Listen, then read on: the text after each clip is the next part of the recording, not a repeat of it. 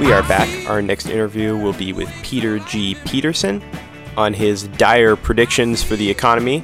We spoke to him back in 2004, and while it is, as always, a fantastic interview in its own right, it has added a considerable amount of weight with the benefit of hindsight. We are extremely pleased and privileged to have on today's program Peter G. Peterson. Mr. Peterson is chairman of both the Council on Foreign Relations, which is one of the world's premier organizations fostering cooperation at the highest levels of government and industry, and the Blackstone Group, a leading global investment and advisory firm. Peter Peterson has served at the highest levels of industry, financial institutions, and government. In addition to his chairmanships already mentioned, his distinguished resume includes being chairman of the Federal Reserve Bank of New York, founding chairman of the Institute of International Economics in Washington, D.C., former CEO of Bell & Howell, former chairman and CEO of Lehman Brothers, and U.S. Secretary of Commerce for President Richard Nixon. Mr. Peterson has examined what's going on in this country from a financial standpoint, an economic standpoint, and he doesn't, frankly, like what he sees. You may have noticed in Newsweek magazine, July 12th, an excerpt from Mr. Peterson's book, Running on Empty, was presented with 10 partisan myths, 5 that the Republicans seem to fall for, and 5 Democratic myths. It's clear Mr. Peterson feels that he needs to speak out on the current grave situation he sees mounting around us. In fact, he said in the Washington Post, "Today, mounting federal and trade deficits pose a major threat to both capital formation and economic performance over the next several decades. But few business leaders are speaking out against this destructive tide of red ink." I think Peter Peterson's message needs to get out there, and I'm delighted that here at KDVS today we can assist that process. I myself have traveled to other countries such as Argentina and Brazil and seen what happens when they have an economic meltdown. It isn't just a theoretical concern. My grandparents, and to some degree parents, lived through the Great Depression that took place in this country. Again, demonstrating that woeful economic conditions and the misery they bring about are not just theoretical matters. We've lived in times of economic prosperity for so long that it's hard for us to imagine what might happen if that were all to go away. Well, Peter Peterson has spent some time analyzing where we might go wrong, and he's here to talk about it today. Specifically, his book, Running on Empty, How the Democratic and Republican Parties Are Bankrupting Our Future, and What Americans Can Do About It.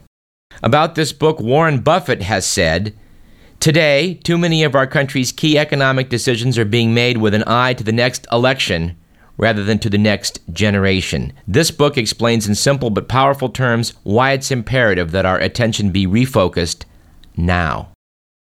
Peter G. Peterson, welcome to Radio Parallax. Thank you, sir. Your book, Running on Empty, is selling well, and that's what you're here to talk to us about. Well, I'm shocked. It's a bestseller, which is truly a shocking development. Well, it deserves to be. Having just read it, I wish someone had written a book like this 20 years ago. Thank you, sir. It was excerpted in Newsweek magazine's July 12th issue.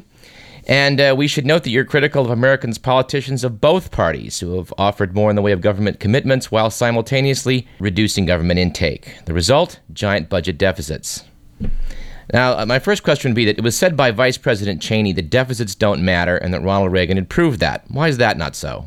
Well, why don't we look at it this way? If you have a budget deficit, the government gets the first crack at that because the deficit must be financed.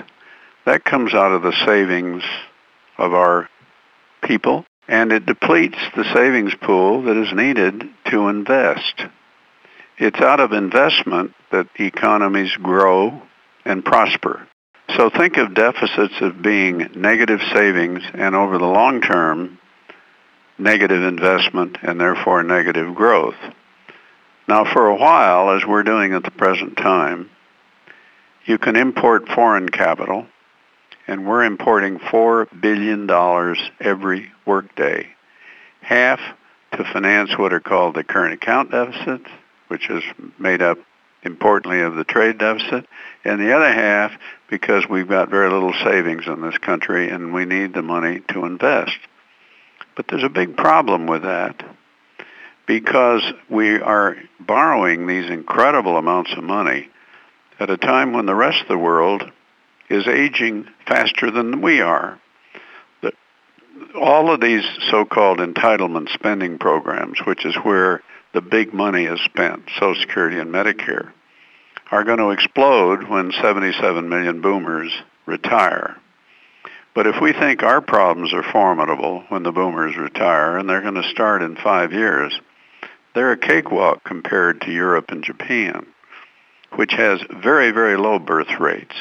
And therefore, they're going to experience a drop in the number of young tax-paying workers. Also, their benefits are much higher, and their taxes, their payroll taxes, for example, in Europe, are 35% of pay. That compares to our 15% in this country. So there's a question of how much can you tax people in the final analysis.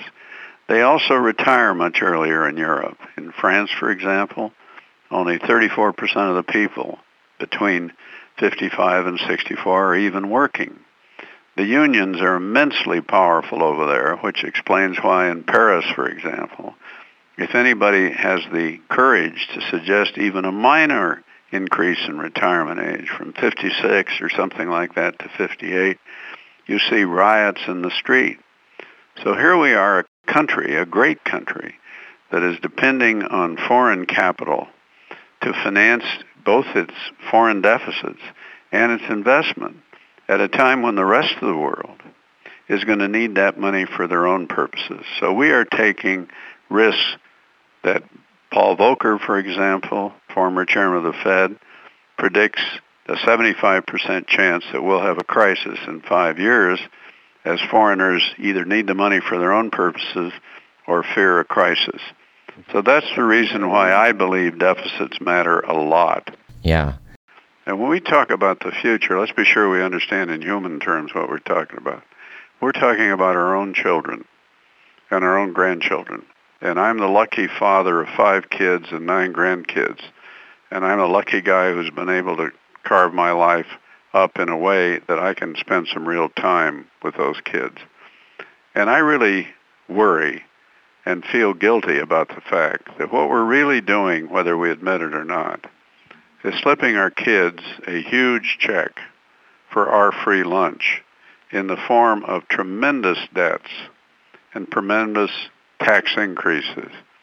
And I was presumably educated at the University of Chicago, where Milton Friedman, very conservative economist, used to say, a long-term tax cut is not a tax cut at all if you don't cut long-term spending. It's just a deferred tax increase on your kids. So those are some of the reasons I'm very concerned. Well, you close Running on Empty with a letter to young people, people probably the age of students here at this university, and their apathy seems to be of special concern to you. Well, I must tell you, remember the old joke of the philosophy professor who said, which is worse, ignorance or apathy? And some kid from the back of the class says, I don't know and I don't care, you know. And the fact that only 25% of our young people vote is another factor that makes it very difficult to reform these programs politically.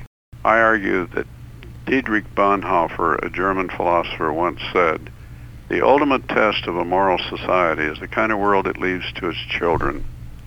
And I think we're failing that moral test. And that is a primary reason that I wrote this book. We appreciate very much your talking with us. And again, the book is Running on Empty by Peter G. Peterson. Thank you, sir. That's it for Radio Parallax. It's been fun, and I hope you'll all join me again next week.